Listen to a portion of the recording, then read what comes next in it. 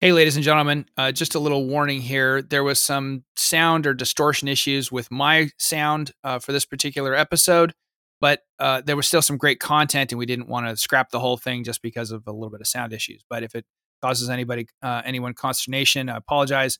I hope you guys can still enjoy this episode and get a lot of value out of the content. So, without further ado, please enjoy this episode between me and the one and only Kyle Grundy. Welcome to the Competitive 40K podcast, brought to you by Vanguard Tactics. It's our mission to help you play, progress, and perform at this incredible game of Warhammer 40K, keeping sportsmanship and fair play at its absolute core. I'm your host, Dave Colmel, a proud member of the Firecast, here to bring you the wisdom and wonder of the greater good. Today I'm joined by Vanguard Tactics coach, 2021 ITC Best in Faction winner for the Tau Empire, and I recently learned a rockstar drummer. He is my friend and the Shazo to my Shazui, Mr. Kyle Grundy. Kyle, how's it going? I'm not bad, man. Yourself? It's a pleasure to be on. Dude, it's great to have you back on. Last time we got to talk, it was, we were doing that round table, but this time it's just going to be you and me one-on-one talking about the thing that you and I love the most, the greater good. Bringing the greater good to all who wants to listen. And anyone who doesn't, I'll shoot you. That's right. Anyone who doesn't want to listen, we'd like to introduce you to our pulse rifles. Yeah. So before we get too far into it, though, we got to acknowledge our sponsor, Siege Studios. Thank you again, Siege, for continuing to sponsor this podcast and Vanguard Tactics as a whole. If you need anything commission painted, look no further than Siege Studios. Don't forget to check out their work on Instagram also. And then I would be remiss if I didn't mention that enrollment for the next round of the Academy class is going to be opening up. I believe it is next week. So if you have not already signed up for the Vanguard Tactics Academy, go online to www.vanguardtactics.com and check it out. It is well worth the information you will get for those 99% of competitive players who don't have the time to play the game full time. It is absolutely worth. It's going to bring your game up to speed a little bit so you can feel better when you go to the table, and whether it's an RTT or LVO. So, and also speaking of which, LVO tickets just went on sale for the three of you that didn't get the email.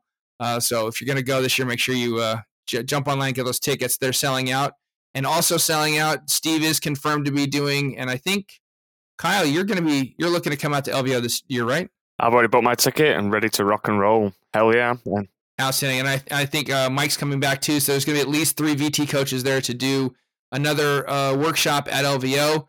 Guys, we're again doing the standard ticket and the VIP ticket. The VIP tickets are already almost sold out. Not sure about the standard tickets, but Frontline announced it on Facebook that those tickets are almost sold out already. It's just after one day. So get online and get your tickets for the workshop too, if you want to get some hands-on practice with Steve and Kyle and Mike. So anyway, also don't forget to like, share, subscribe, leave us a 5-star review. We always appreciate that kind of feedback. If you want to reach us on social media, you can find Steve on Instagram at the Vanguard Tactics. You can find me at Infantry Lawyer. And don't forget to go to YouTube to check out the other Vanguard Tactics stream games and content there. Kyle, I don't follow you on Instagram. Do you have an Instagram account? I do, yes. Where can people find you at? Basically just my Kyle Grundy 86. I'm not a huge user of Instagram, but I definitely am on Discord, and I use those more than I do Instagram. All right, so find Kyle on Instagram or more likely on Discord. Because we have a lot to talk about this week, we're going to skip over the Rules Lawyer segment and just go right into what we're going to hear to talk about, which we're going to talk the Tau Codex, since Kyle and I didn't get a chance to do an episode on this when the Codex first came out, so we're kind of playing catch-up here. But before we get into the talking about the Codex, I want to talk about, Kyle, your recent 5-1 performance at Goonhammer. So tell us about that. It was a 2-day event?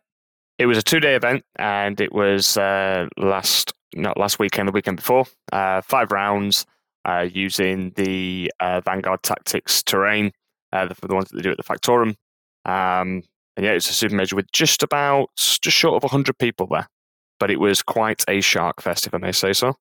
A lot of big names. Oh, yeah? Manny Chima, David Gaylord, Ines Wilson, Matt Robertson. They're just a few to mention. So definitely a strong field to contend against. Wow. Okay.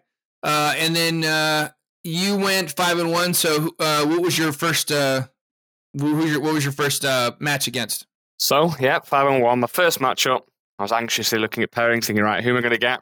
It was a nice, fancy Tau off to start the weekend. The gentleman I played was, I believe, his surname was Spencer. Yeah, Seb Spencer. He was running almost like it was there to mock me. He was running Farsight Enclaves, and as many of you know, that's the army that I used to run consistently, and I've moved away to go over to Tau Sept. So it was a little bit like, if I don't win here, then I think I might be going back to Farsight. But yeah, it was Farsight Enclaves, and it was a win for myself at 97 to his 55. But the interesting thing about that game was that he chose Montcar and I chose Kion. And Kion came out stronger. Which, when the Codex first dropped, everybody was like, oh, Kion, that's cute. Montcar. And now we've learned, especially after the FAQ that took away the additional AP from Montcar. Now it's Kion. If it requires a bit more patient play. I mean, it is the philosophy of the patient hunter, but you really have to be patient. You really kind of have to bide your time until you start getting those exploding 6s and 5s and 4s late game. Definitely. And I think, obviously, the FAQ did take the teeth out of Montcar a little bit in combination with the Armor of Contempt. Kion, often than not, I've said many times, Kion, I think there's something there. I think it's definitely strong, but Montcar was just way too powerful at the time. But only until we start using Kion, and I'll go on to one of the secondaries that fit perfectly with it, that you soon realize, actually, it was amazing all along. It's just that the Montcar with the air bursts and the indirect and all the buffs was just the easier way to play rather than the more tactful, should we say. So, in secondaries, decisive action, R&D, and to the last is my 3. He chose to the last. He took engage on all fronts, and he also took R&D as well. So the key there was that his engage on all fronts worked against him because he was feeding me stuff to shoot, whereas I was patiently, like the patient hunter, waiting for turns 3, 4, and 5 do the big push. So I wasn't losing any assets, but he was losing more of his trading units that we talk about in Vanguard Tactics, all about trading up. He was running out of steam. And then turn 3, that's when I'm more powerful. Yeah. And then, so round 2 of Goonhammer, you went up against a White Scars list, right? White Scars, yes. And I can't remember the mission, but it was the one. It was the 9 inches away from the center, but then your own kind of quarters. So that was an interesting one. Now, I did go first, and I deployed. I think the interesting thing about my deployments with Kion is that I was always deploying to go second and using the Exemplar of Kion, which is a warlord trait. And for those of you who don't know what it does, it allows you to basically redeploy 3 units if you're in Kion or 1 if you're in Montcar. So you can then suddenly react to knowing if you're going first and then deploy aggressively. And that can catch people's deployment out. And that's exactly what happened against this White Scars player. Unfortunate for me, but fortunate for him, I had a really bad first turn. We're talking really bad. I think I had 4 targets to kill, which was 2 units of 5 infiltrators, a unit of 5 intercessors, and another unit of 5 intercessors just to get board presence. Yeah, I killed 5 with a unit of crisis suits dropping in with 4 rerolls to hit, reroll to wound with a commander, and hammerheads. I just fluffed my dice rolls, but it didn't really impact the game too much because I was just focusing on the objectives and the late game push at turn 3, 4, and 5. So that was a win for the Tau, and I won 94 again to his 44. Okay. And then round 3 was against John McGinty, and he was playing Necrons, something we don't see a lot of these days. Yeah, so Necrons, I didn't quite expect to see Necrons on game 3. Not that that's to say that they're a bad army, they're just not really cutting it versus some of the top meta like Nids, Eldar, and Tau.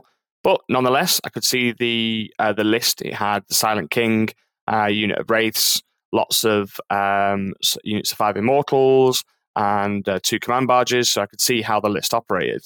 With the terrain, we were able to quite hide quite most of our armor, should I say. So it was all about keeping my hammerhead safe until the Silent King came out. Now, he spent 3 turns hiding behind and obscuring, and then had to push out turn 4. And as you can imagine, a couple of Plink Fire getting rid of the Minears, and then the Hammerheads made short work of the Silent King himself. So that ended up in a solid 94 win to 48. And before we get too far, I kind of jumped ahead because I already know your list, but people listening don't know your list. So just talk to your list real quick so people know what you're working with.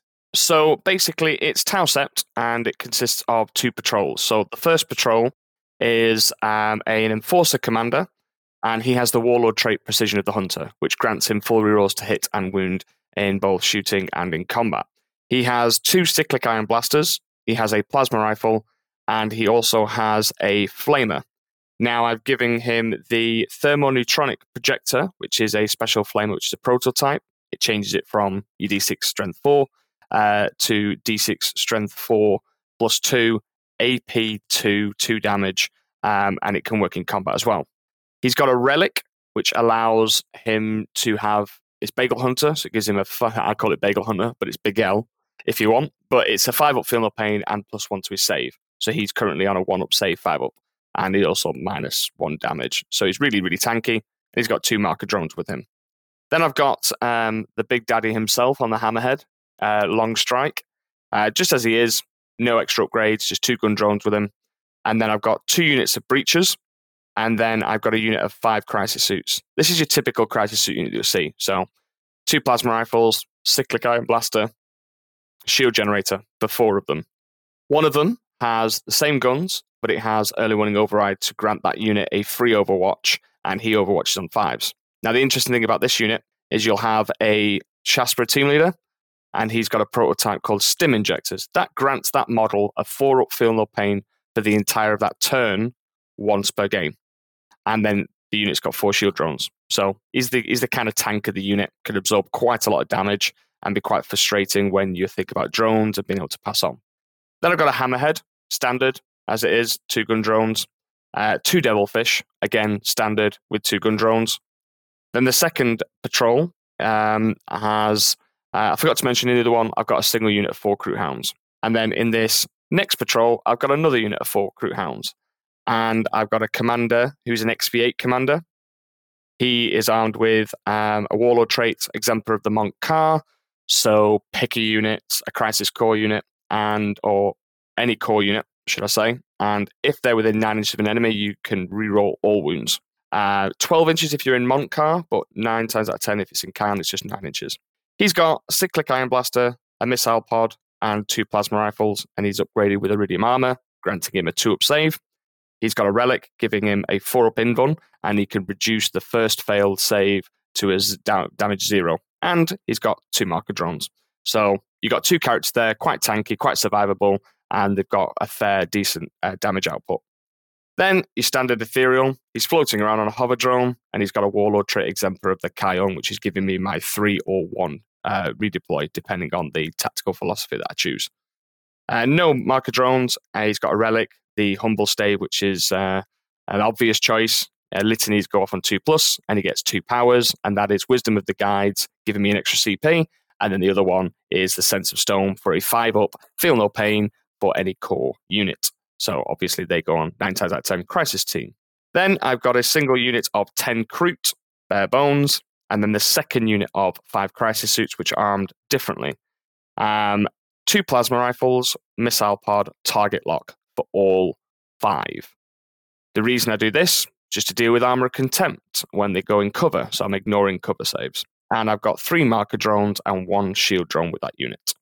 Then I've got a unit of 4 stealth suits, a team leader, and 2 gun drones, and they've got the homing beacon, which allows you to deep strike turn 1. And it also, if those of you wondering why I've taken 4 and 2 gun drones, it's because it counts as R&D for 6, because it's total models. The unit is an infantry unit, but it says total models in the wording of R&D, so you can have R&D automatically go off. And that rounds up the list for 1,999 points. Tau Sept. Couple of good things about Tau Sept. You get a free reroll to hit or to wound roll. and you've got access to a stratagem for 2 CP for +1 to wound against a chosen target for your whole army. Notably, this works brilliantly for the reroll to hit on wound with hammerheads, because hammerheads get an innate reroll to hit, and with Tau Sept, you can then reroll the wound. So you're giving them an efficiency of around about 75%. Nice. So really nice. Got all my tools that I want to do. I can tackle knights. I can tackle Tyranid monsters with the hammerheads. Crisis suits, 2 crisis suit things. And then I've also got the push for the breaches, the obsec, and the stratagem that allows me to move really quickly. Move 12, get out 3, move 6, and still shoot, or potentially do actions. So there's a lot of tools in my toolbox, and that's the way that I was trying to design my list. I couldn't tech for just one thing. I had to try with a balanced approach for such an aggressive, evolving meta. Yeah.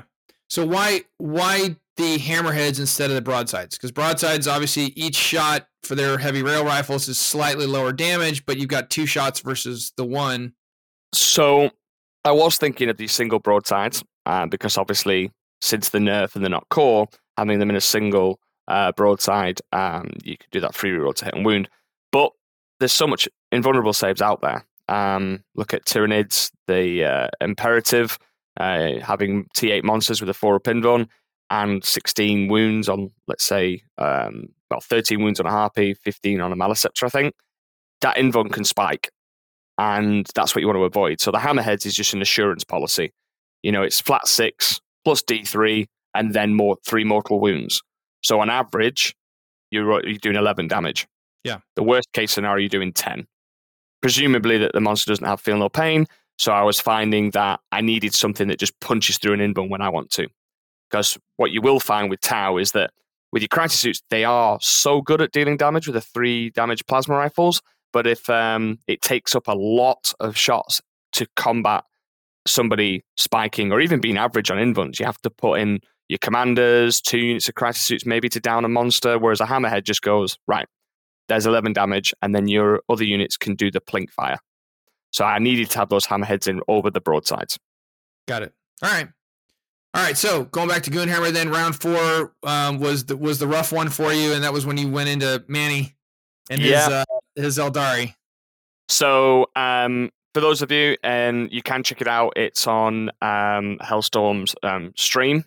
But this one was the typical Eldari, Hail of Doom, Baroth, flying, I'm going to call them flying monkeys, but you know what they are. They just basically swooping hawks, they jump around, they do some stuff, and it's Hail of Doom, lots of shots, lots of Dire Avengers, a very clever list where it's built in with the to the last, so those units that are zipping around, and obviously bikes. It's got all the tools. So this one was an interesting one because I thought to myself, right, there is one particular way that I can actually make a game of this and potentially win by a couple of points.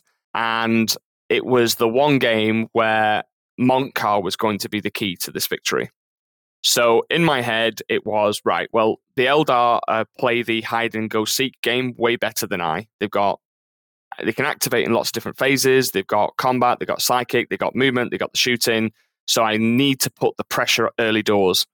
So the way that I deployed in such a way that if I was going first with Montcar, I can push my Devilfishes up into 2 ruins with my crisis suits and then occupy the left side of the board and threaten the pieces of terrain to stop the Eldar from just hopping behind terrain all day long. And if he wanted to stay in his own deployment zone, that's absolutely fine by me. So that was the vague plan. Now, Manny's known for rolling, just roll 6s, bro. And unfortunately, he got the first turn. So this put me straight on the back foot. I was like, okay, that plan's not going to work because if I push up, I can't because he's screaming me with these Pathfinders. And I was like, this is tricky now. But I had factored in going second against Manny. And the way that I did that was using the exemplar of the Kion to pull units into strategic reserve. So what I was trying to do was place my crisis on the board and look like I was going to go that way so he could have some targets to shoot turn 1. But then I just removed the crisis suits and put them into strategic reserve because you cannot put them into deep strike. The reason I didn't put them into deep strike because Eldar have forewarning. So if they're within 12 inches of a Farseer, they can just shoot you with Hail of Doom, which is disgusting. So I had to do it that way. So I basically pulled a hammerhead off, I pulled a devilfish off, and I pulled a unit of 5 crisis suits off the board and had everything pretty much hidden. And then in my first turn, my devilfish was right tucked away in the corner, and then I just went off into strategic reserve for for no CP. It's just an ability that your devilfish have. So the devilfishes have 2 abilities. If you're in Montcard, they get a pre-game move of 9. If they're in Kion, if you're within 9 inches of a board edge on the end of your movement in turn 1, you can go off into strat reserve. So I had 2 units of Kroot Hounds, a unit of Kroot, Ethereal, 2 commanders, a unit of 5 crisis, and a hammerhead on the board, but tucked away and hidden. He killed all of my chaff, my Kroot Hounds, my Kroot, and then I was able to retaliate and then bring all the stuff on when I needed to. And then, obviously, because of the way that the board was so dense and he could hide everything, it ended up just being a whitewash when it came to his turn 2 and turn 3. So, unfortunately, I wasn't able to make a real showing of the game, but I was at least showing the power of the deployment, the tactics that you can do with Tau against such a brutal army at the moment. But it would have been very close if I'd have gone first. It'd have been a couple of points in it. And me and Manny were talking afterwards saying, look, it would have going to be really close if you'd have gone first. Sadly, all she wrote, I didn't go first. And the score was, I believe, Manny got 97 and I got 66. No, 97 for Manny and 61 for me. So it was still a respectable loss. Yeah.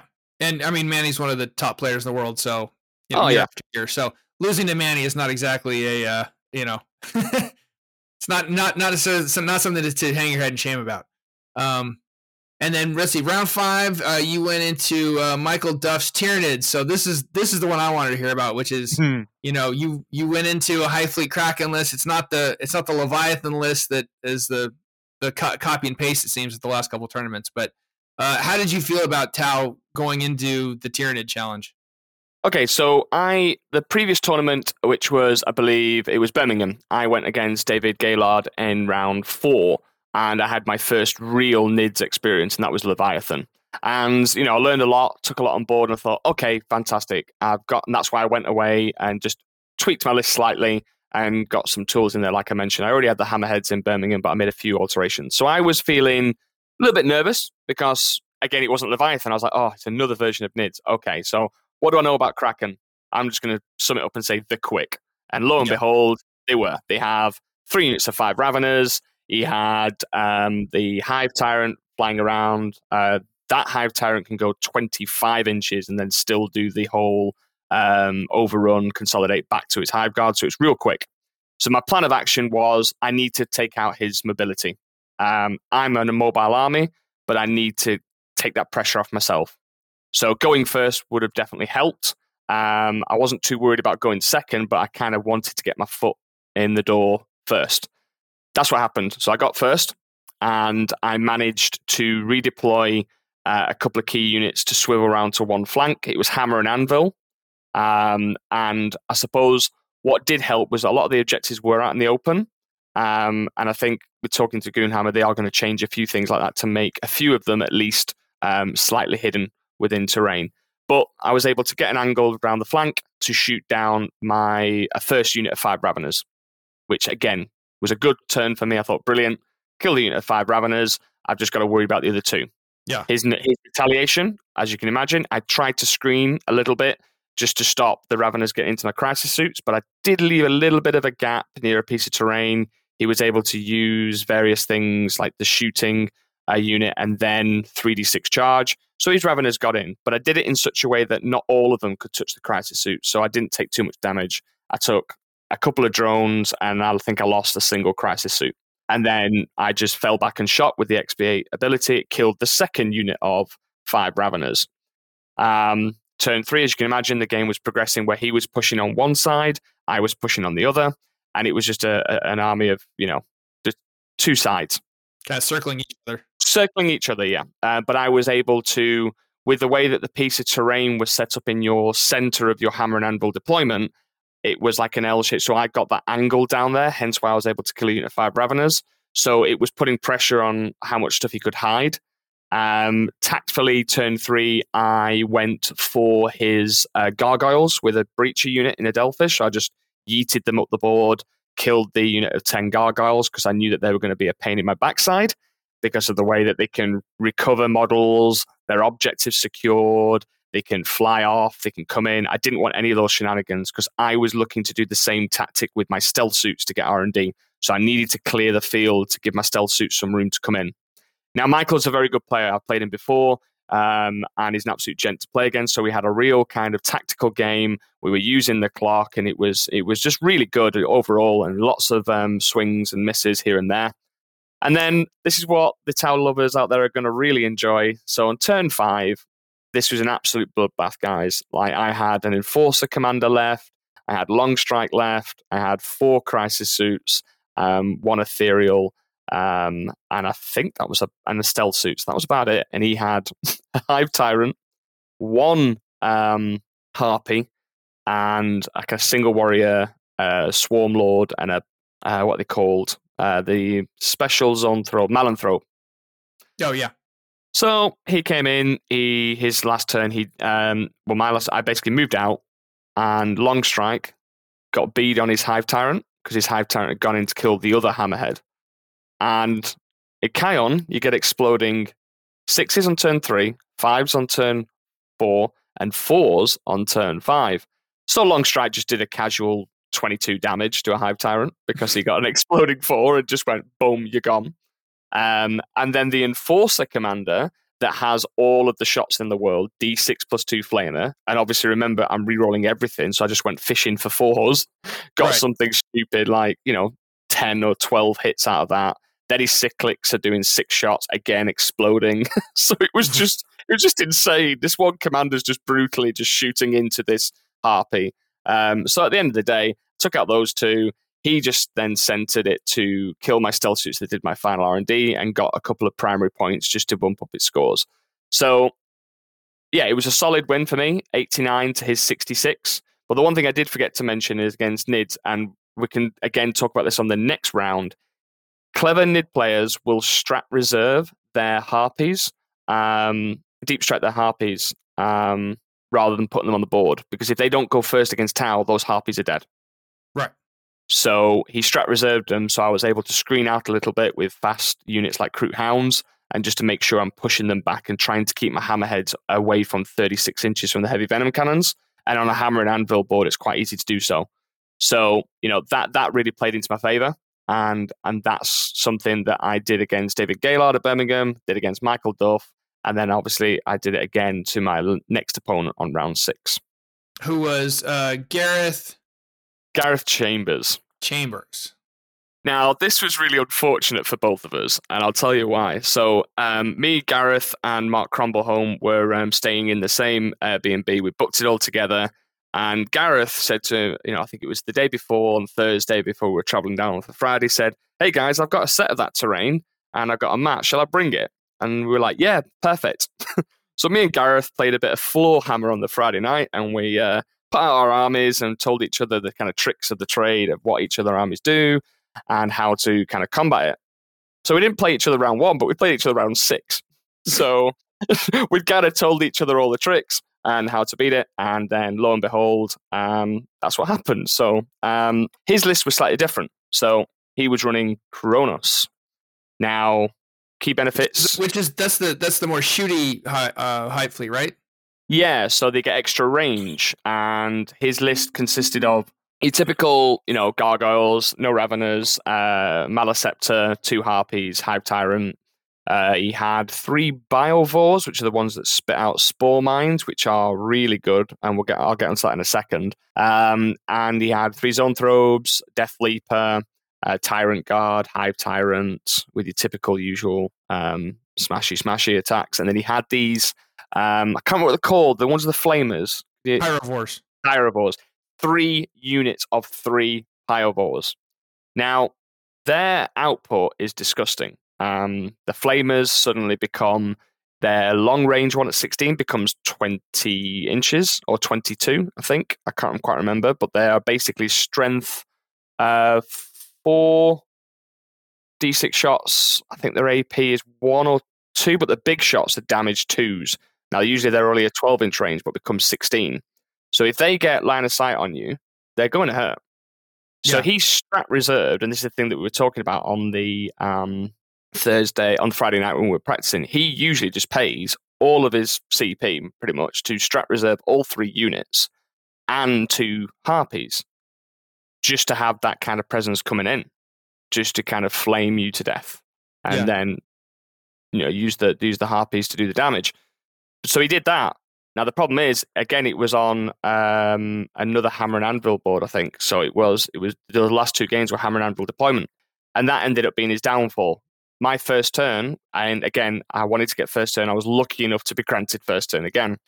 So my first priority was killing those biovores, because the biovores spit out these spore mines that then create a kind of a shield of, if you want to go through these, you take mortal wounds. I think they roll on a 2 to 5, it's 1 mortal wound. On a 6, it's D3 per spore mine, and he can choose to explode them.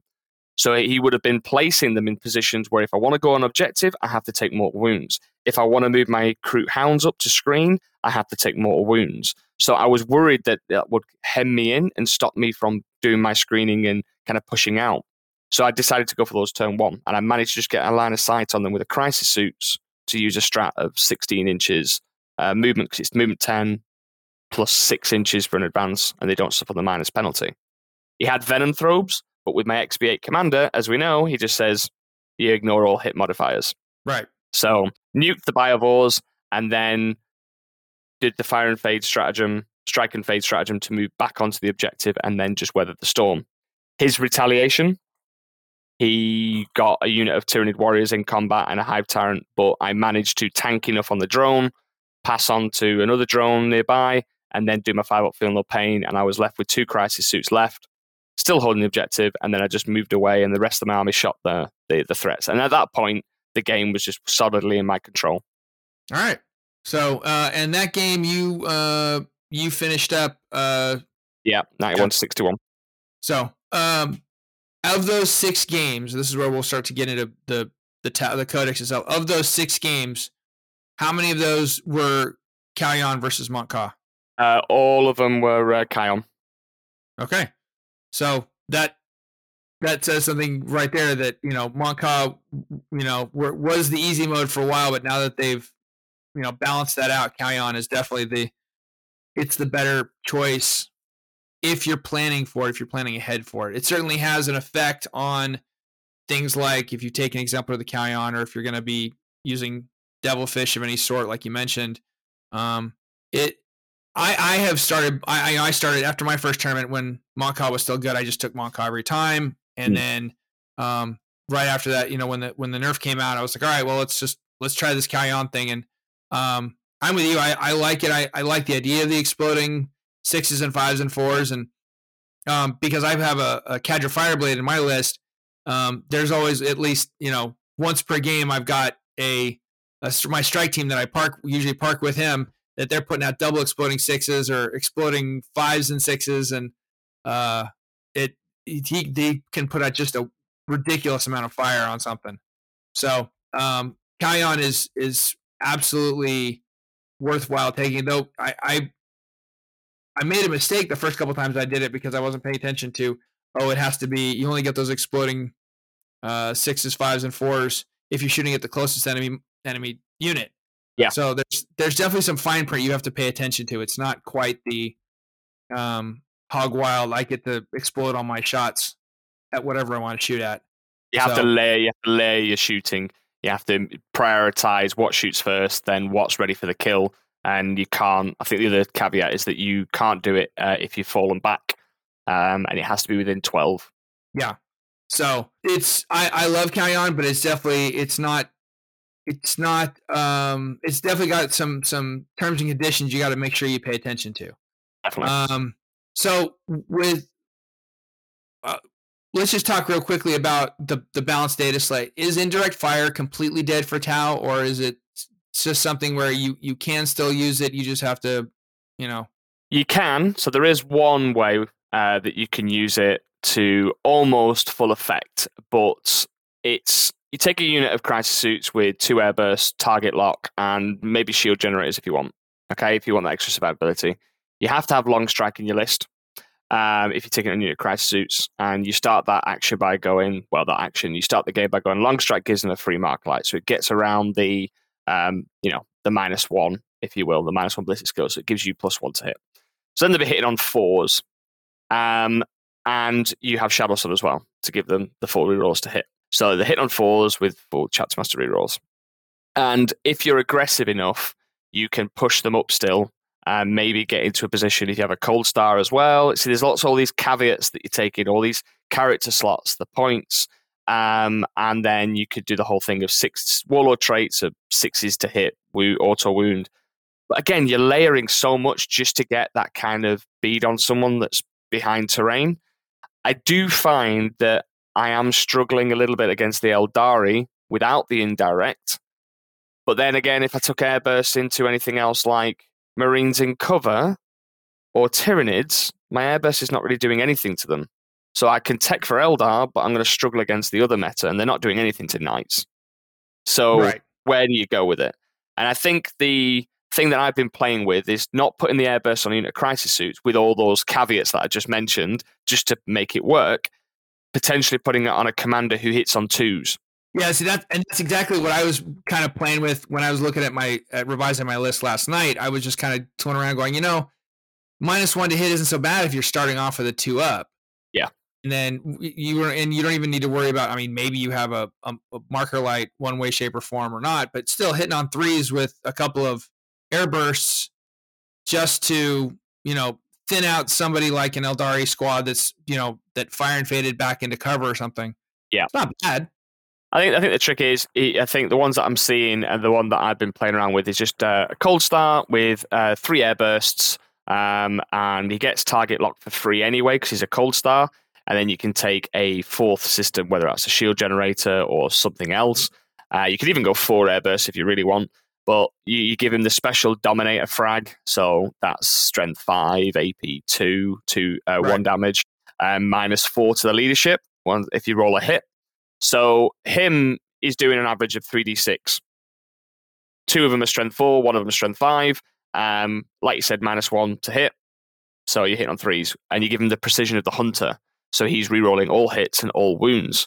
So that is your little indirect threat to tackle Eldar. But it all boils down to, at the moment, is what commanders are you taking, which ones are more important. And I really do value the XP8 commander and the Enforcer, because the obsec for crisis suits from the Enforcer and the ignoring all hit modifiers and the fallback and shoot with the XP8 is just too valuable for me to pass up on. Yeah, I just started playing around with, because I like the idea of the once per game redeploy with the Cold Star. So yeah. I used it to good effect the other night in a practice game, but I'm still not, I'm not sure what I would drop to fit a second commander into my list yet. So I'm still just working with just the one commander, but but yeah, I like that idea of having putting the 3 airbursts onto one commander, and then especially with the Cold Star, because he's got the mobility, he can get into position that he wants to maybe be close enough for Kalyan exploding shots, and then he's only going to be hitting on 3, or he's still going to be hitting on 3s. But I think there's definitely some play there. The 3 airbursts and the high output burst cannon. And then you give him the relic for Tau Sept so he could make that additional move if he's charged. That could be quite spicy.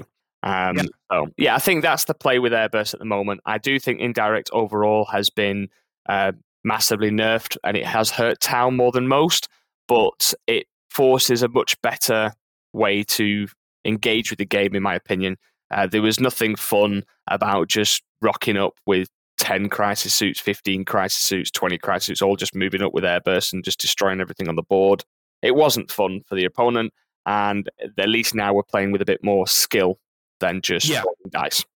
All right, and then so let's talk, before we get down into the individual units, let's talk, I still want to stay kind of at the broader concepts, secondaries. I just started experimenting with aerospace targeting relays. I'm a big fan of decisive action. I haven't played with Clean Victory yet, but Clean Victory seems like it's not worth it. So what are your thoughts on the Codex secondaries? Right. Well, I was quite stubborn at the beginning. I was just stuck in my own ways of going, don't need any of the Tau secondaries. I take Stranglehold or Engage. I take To the Last and R&D, because that was my consistent method that I did throughout before the new Codex. Like you, when Montcar got nerfed, I went to Kion and I started to look at the Codex, and I looked at Decisive Action. And Decisive Action I mentioned before, fits perfectly with, Kion or even Montcar. The problem Tau were faced was that you had, or should I say, the problem that Tau had was that you have all these small assets to push out and get your engage or your stranglehold, but your opponent can then use them to get closer to you with slinging charges. So you were wasting assets. So decisive action is you just forego stranglehold, you forego going onto 3 objectives, you forego pushing out for engage, you keep your assets close to your chest, and then turns 3, you get 4 points. Turns 4, you get 4 points. Turns 5, if you get 4 points as well. All you have to do is hold 3 objectives. Yeah, I like especially on a 6 objective map. Yeah, decisive action's way better than stranglehold. It is indeed. So that one, I've been taking that every game. So at first you might be thinking, oh, but you can only score, then if you get your max points, you can only score 94. That's fine. So 94, it's a lot harder to score hundreds. Yeah. And for me, 94 was the new 97. Because I wasn't giving away my assets. I was being able to play a little bit more cagey and actually being more tactful with some of my choices and decisions. And it really plays into Kion. And if you do take Montcar, well, guess what? You're going first. Brilliant. Take Montcar. First 3 turns do the same. So in turns 1, 2, and 3. And that's a nice, easy 12 points. Thank you very much. That's in the bag. Yeah. And so aerospace targeting relays, I'm experimenting with it a little bit.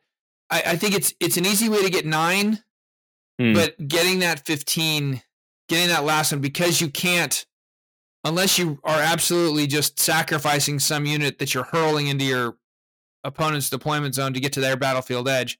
You can't easily get a stealth team to wall of mirrors into that point or anything like that. So it's really difficult to get to that 4th board edge. So it falls in the same category as banners and R&D, doesn't it? Yeah. So here's the thing. I've never taken it. And the reason I've never taken it, and the reason I didn't see the value in it, is because I've already got my tactics down when it comes to how to achieve 12 points on R&D. And it can simply be done by a unit of crew and a unit of stealth suits. And the way that I do it is that you imagine your deployments, Dawn of War. You'll have on the right side deployed a unit of crew, stealth suits on the left. So your first turn, if you're not planning to drop your crisis unit by homing beacon, you do your R&D with your stealth suits on the left. Then in turn 2, your crew do the R&D on the other side, and making sure that your stealth suits go off on turn 2. Now at this point, turn 3, somebody's going to be pushing somewhere. Either they're pushing up to the center to really get a bead on you in the next turn, and then you bring your stealth suits in on the opponent's quarter that is the least protected or has got no units that can severely damage your stealth suits. So your stealth suits do R&D in that quarter. Then in turns 4, they go off again with Wall of Mirrors and come in on the final quarter. So I've just done R&D 4 times with 2 units. Yeah. Or worst comes to worst, I do it with a stealth suit, crew, stealth suit die. Then my crisis suits late game, if they're alive, can go and do that 4th one. Very rarely have I ever scored 8.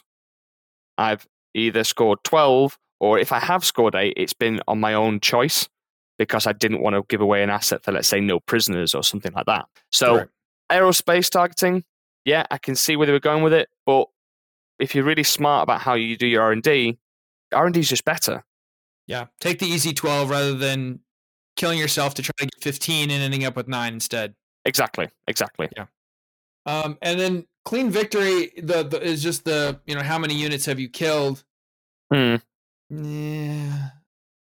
It seems like first off, it's very dependent upon your opponent's build, because you have to kill so many units per turn, unless they're playing MSU guard.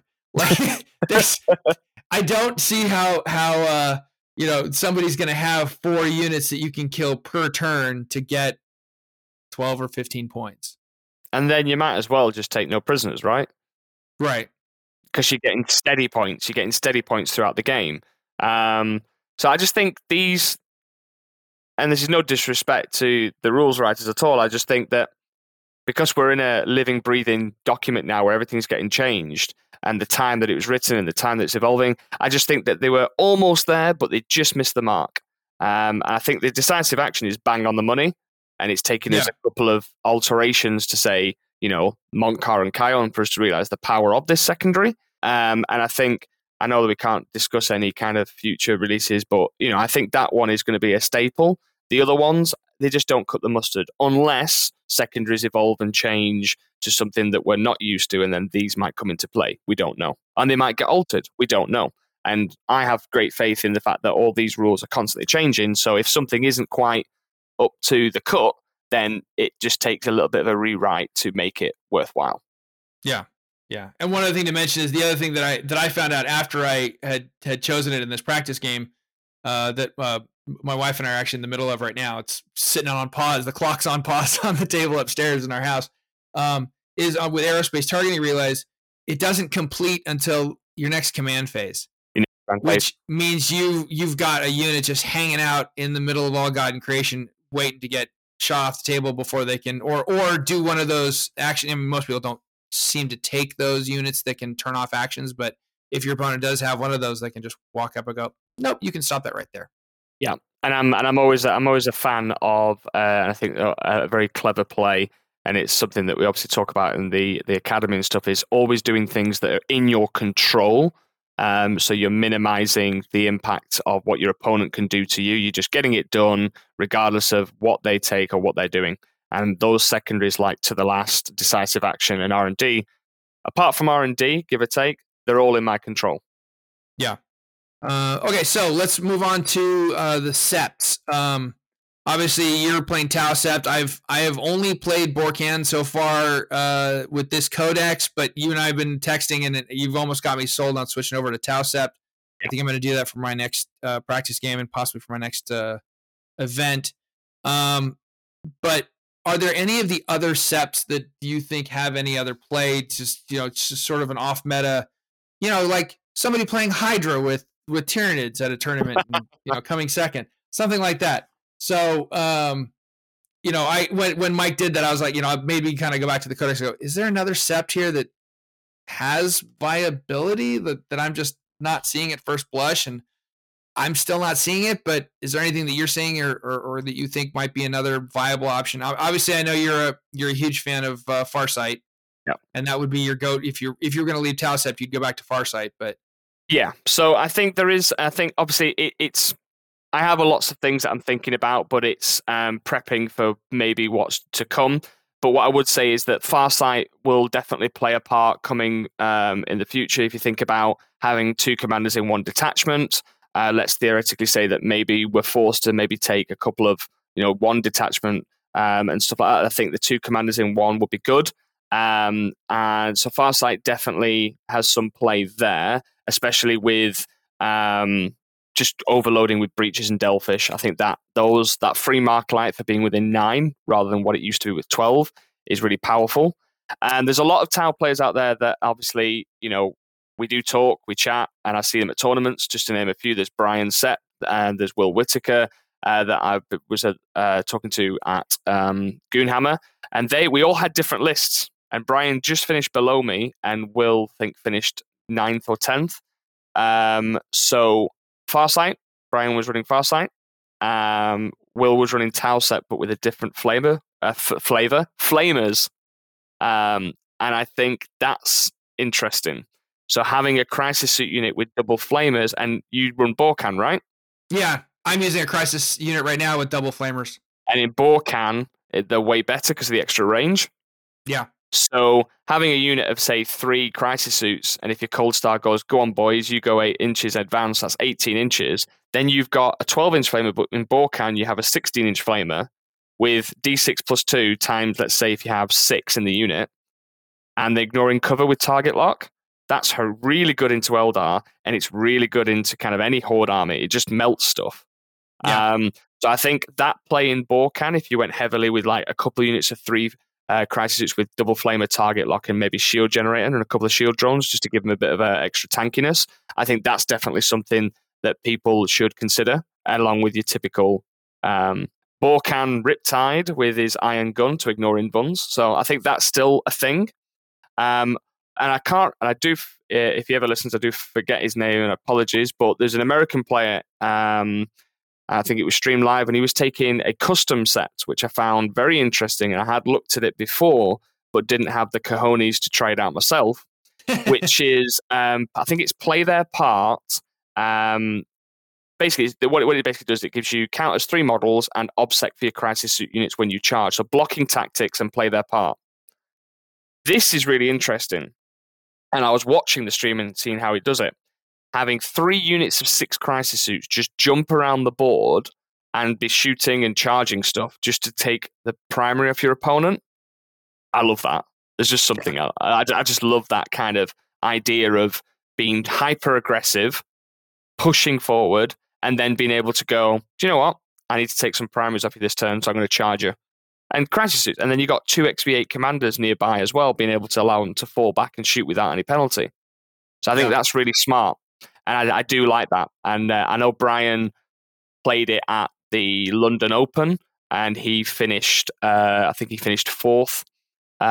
So he did tell me it worked brilliantly. He only lost to Custodes because he made a few mistakes, but he said that it plays like a dream. So I think that's a good one for the custom set. And there's one other one which I do think would be really, again, quite tricksy. It's Sasaya.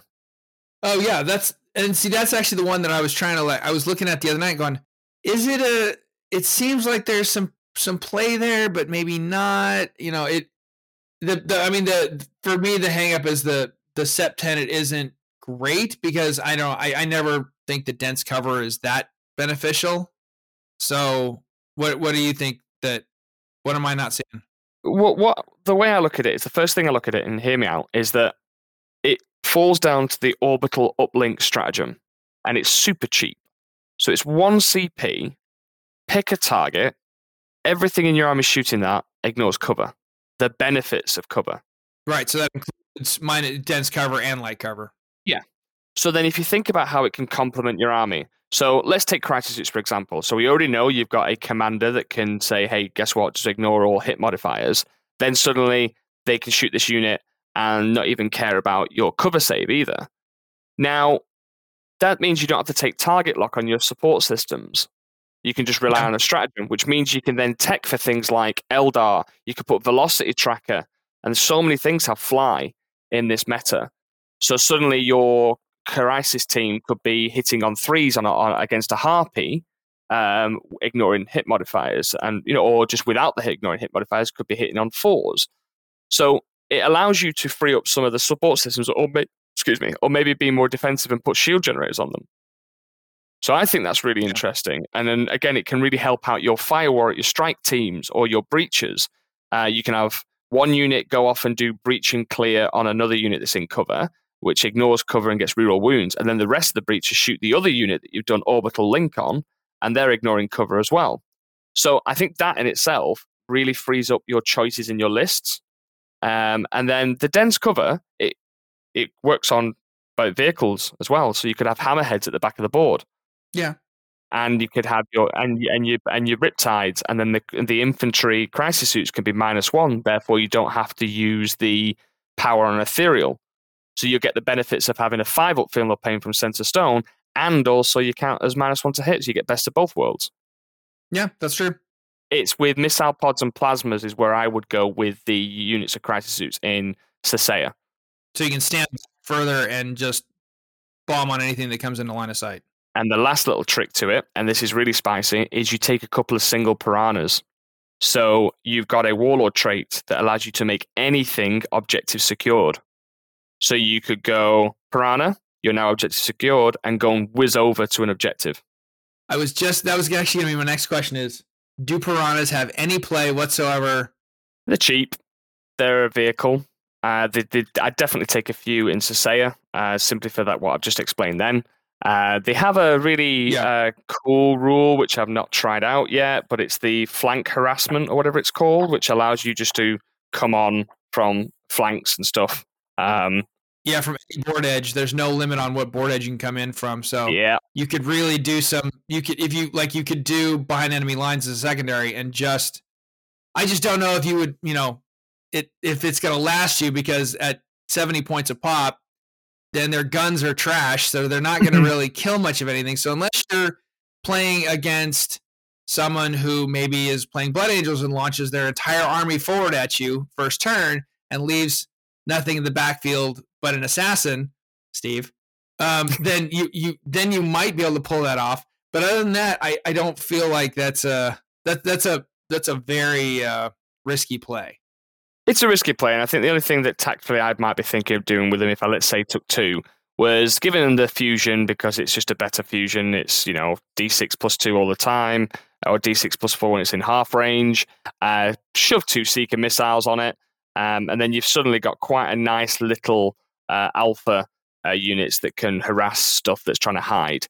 And then if you wanted to have a Cold Star and whiz the Cold Star over and teleport him behind the 2 Piranhas, then, hey, you've got a little bit of a trio that can harass a flank. But again, boils down to what you said. The points, there's better stuff that you can take. But you never know, might change. But yeah, I like the idea. I think I like the idea of just whizzing one over, being OBSEC from the Strategic Conqueror, or whatever it's called, with the Warlord trait. I think that's quite nice. And you could even make a Riptide objective secured. Now, that's no joke. Having an objective Riptide running up at you. So. Yeah. Hi, my Storm Surge has OBSEC. So I think in terms of the seps, the main ones, I think it's still going to be Tau Sept. You're still going to see the same trio: Tau Sept, Farsight / Farsight Allied, and Borkan.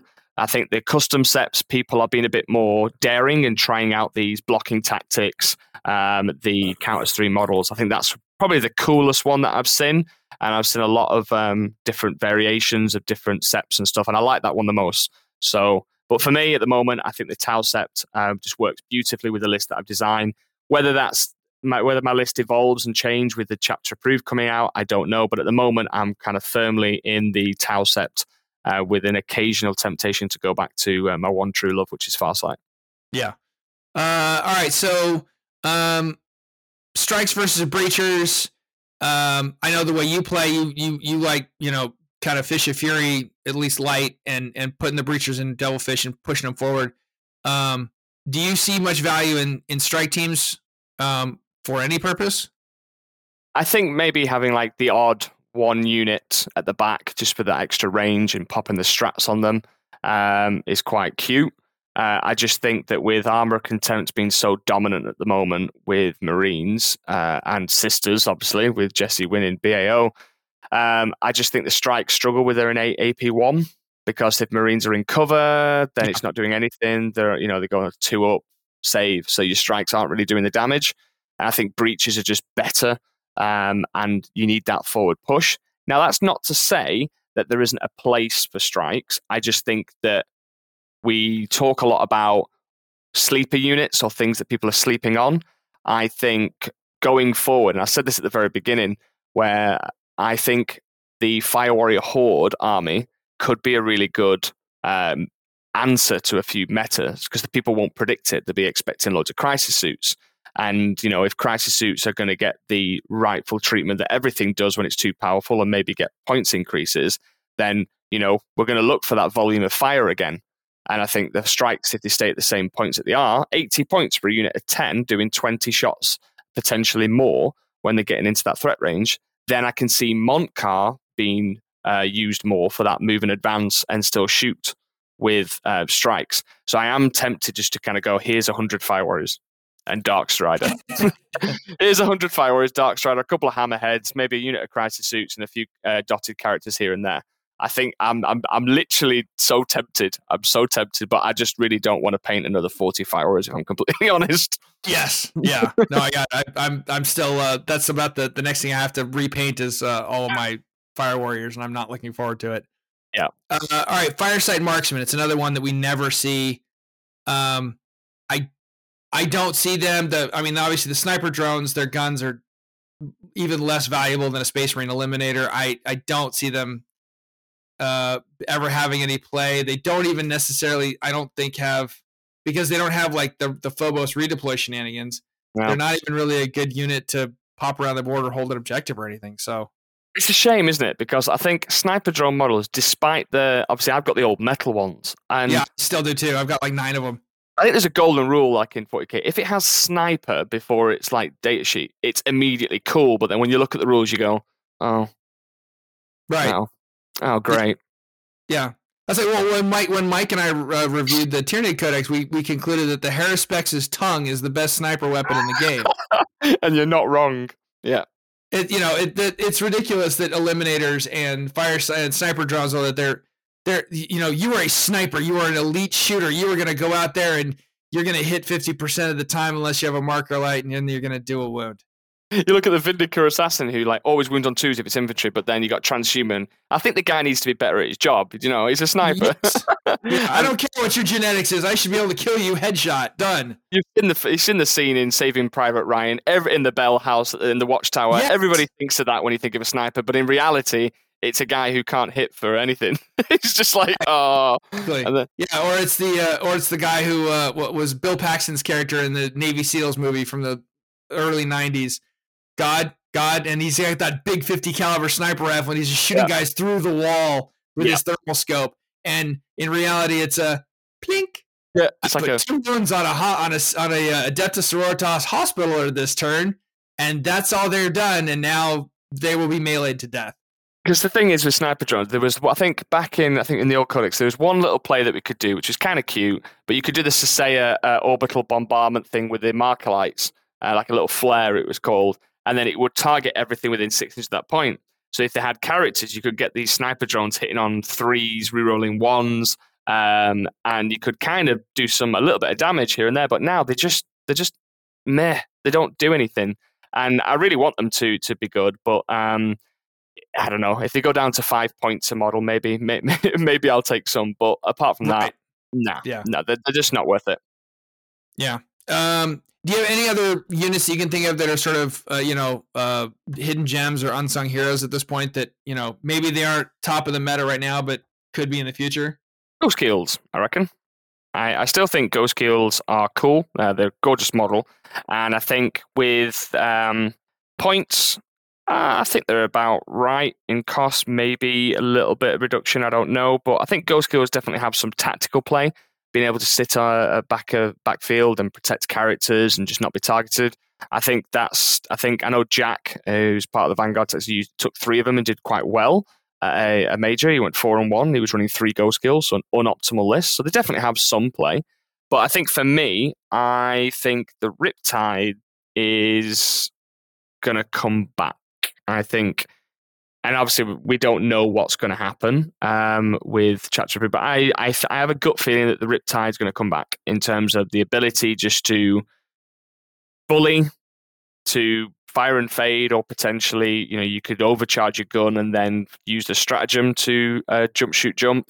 So I think Riptides haven't seen much play because Crisis Suits are just so good at the job and kind of undercosted. Whereas if they do go up in line with what they should be, then I think Riptides are going to be a valuable pick. Everything else in the Tau, I think it's a really balanced codex, to be honest. I think there's not really bad units. It's just that there's more optimal picks. I think when things get balanced, I think you'll have more flavor. And I think maybe units of 10 Vespid, Right when the codex came out, everybody was talking about, Vespid, or they're the key to R&D for the codex, but then I haven't been seeing them in anybody's lists lately. I think maybe because everybody decided the stealth suits are better, but for doing the same thing. But yeah, Brian took 1 unit just to kind of take the pressure off for R&D, but they are really cool. They're fast, they're movement 14, they're infantry, they got a 4-up save, they're toughness 4, and the guns are ridiculous. Yeah, the guns are great. Strength 5, AP 3. Yeah, they just need a new model. They just need a new model. Yeah, they need a new model. And then the other thing I gotta say, the one thing I was in 8th edition, I was a big fan of my Sunshark bomber. Just it wasn't ever gonna win anything for me, but it was just fun to. Our flyers are trash now. Our aircraft are garbage. What the heck happened? I think the Razor Shark is like the worst ground attack aircraft in the history of military anything use of aircraft. Yeah, it's trash, and it's so annoying. It seems like and also it's quite funny when you look at the actual way that the Tau data sheets are written in the book. It's always like one of the last couple ones that they just seem like they've just given up and gone, meh. And then they've gone, no, come on, guys, keep up with the rules. You're doing really well. Let's go. And they've gone, okay, let's make the Storm Surge amazingly cheap. and then Finn.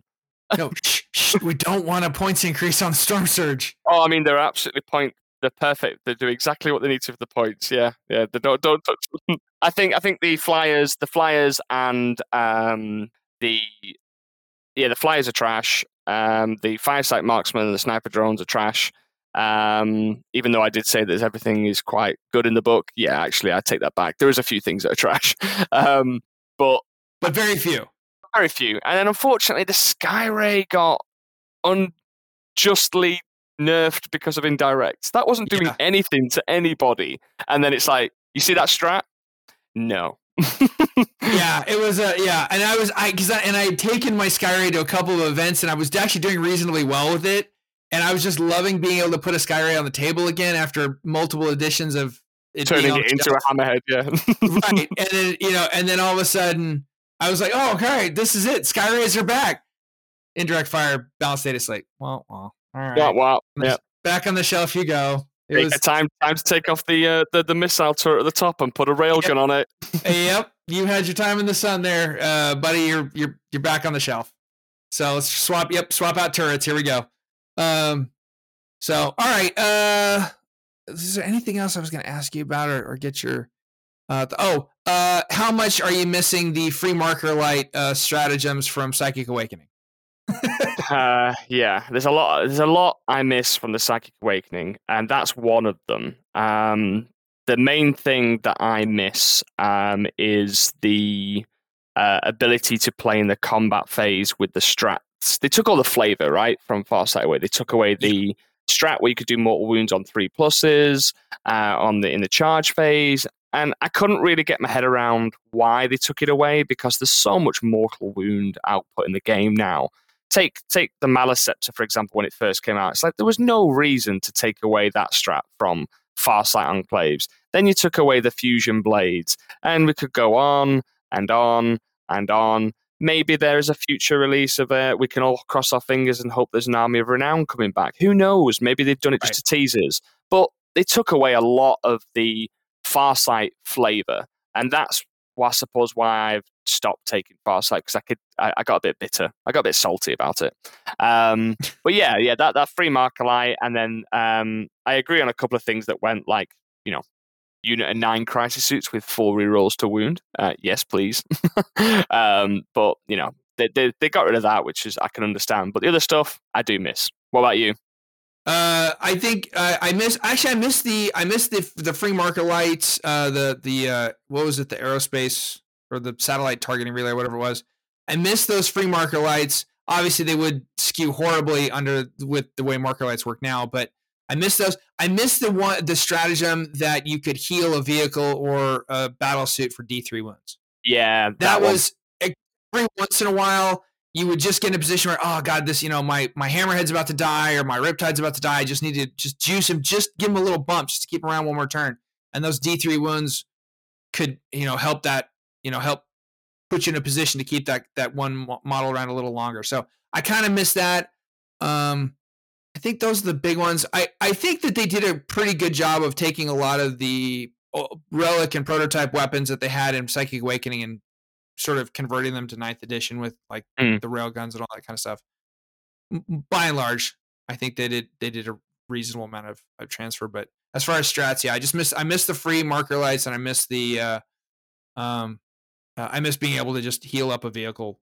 I missed the one where I think it was called Firestorm, which is the one where your flyers go over. So basically 2 single remoras, and then you could do the mortal wounds within the 3 inches of each remora or each flyer for D3 mortal wounds on a 4+. I missed that because that was quite cool, because our orbital bombardment is still trash. It's still trash. How did we get a worse orbital bombardment than Space Marines have? I don't know. Yeah. Like, at least Space Marines, you can put down the marker in the middle of an objective and in the middle of a primary in the backfield and go, all right, go ahead, you can crowd guys onto that, but you're going to take mortal wounds next turn. or no, you're going to clear off of it. Good choice. Now I've denied you primary for a turn. Ours is two guys just stay 2 inches away from each other. So they just basically step aside to each other and go, oof, phew, we missed that very tiny laser. Yes, this very, very thin laser just went right between us. Woo, it's a good thing we somehow like psychically knew that was coming and dodged it. Thank you, Emperor, or whatever. Yeah, it's almost like a laser pen that you're playing with a cat with. It's just a little red dot goes and they're like, oh, let's move out the way. Oh, phew. Or it's like those old Bond movies where he's tied to a chair and there's a laser going up. And the only difference is if we were to make it 40k related, they're not tied down. They can just move. So it's like a really bad villain who's just gone, just stay there, don't move, and let me hurt you. Yeah. Exactly. All right. Dude, I think we've covered it. I do yet again encourage you when you're playing to dude, you got to bust out the Tidewall shield line. Most of the Tidewall fortifications are a bit overcosted, but the shield line, the one that actually has the 5-up invuln, dude, I'm having such great success with it. You got to try it out. It's because it's a nice cheap transport. It's not going to give you the speed of a devilfish, but it's with that 5-up invuln that's had some. It tanked 3 Chaos Knights attacks. Again in a practice game a couple weeks ago. I had two of the what are the ones with the autocannons at the back of the board shot at it, and then one came up and meleeed it and barely killed it. But it took all of that to kill the Tidewall, and then what happened? My breacher spilled out and went, hi, lock and load. It's like, how many points is it? Like 80 points or something? Yeah, it's 80 points. It's very cheap for a transport that's open top that you can shoot out of. Well, I've not got one. I creep it forward, I park it on a backfield objective, and anybody that tries to come take it off me gets shot a lot from the breachers inside. So let me get this right.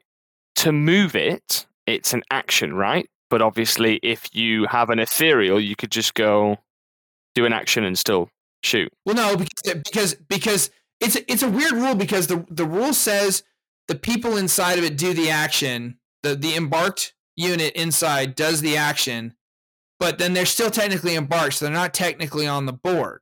So you can't target them with anything like the ethereal. But the action, the action starts. They start the action at the beginning of the movement phase, and the action ends at the end of the movement phase. Ah, right. So I see. You can still move it and shoot it.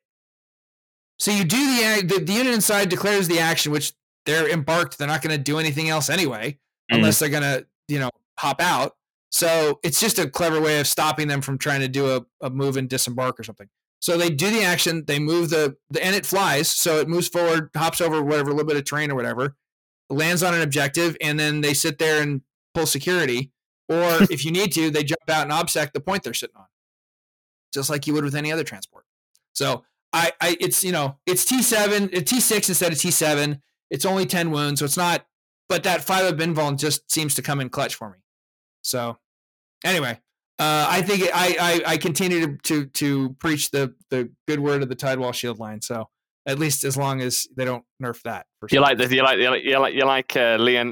Leonidas version of 300, but for Tau, the shield wall. Yeah. Yep. So, all right, Kyle, thank you again for taking the time out of your day to do this episode. I was looking forward to doing this with you for a while. We'll have to definitely do this again whenever that the new GT book comes out and gets updated, because we know that's coming at some point. And then if they do, the rumors are flying that they're going to have all the secondaries in there, and they might overhaul some secondaries. So if that happens, you and I are definitely going to have some conversations. Absolutely. Anyway, this week hopefully should be a treat for everyone. The plan is to release 2 episodes this week. Obviously this one with Kyle and I, and then in a day or two, Steve and I are going to come back and record that second half of the Imperial Knights Codex that we've been promising you for what seems like 2 months. And then after that, we're going to come back and get into Chaos Knights finally. So anyway, thanks everybody for listening to this one. Thanks again for Kyle to come out and record this one with me. And so until next week, or until the next episode drops, this is Dave Colmel for Vanguard Tactics saying, you can have my cyclic Iron Blaster when you pry it from my cold, dead battle suit. Have a good week, guys.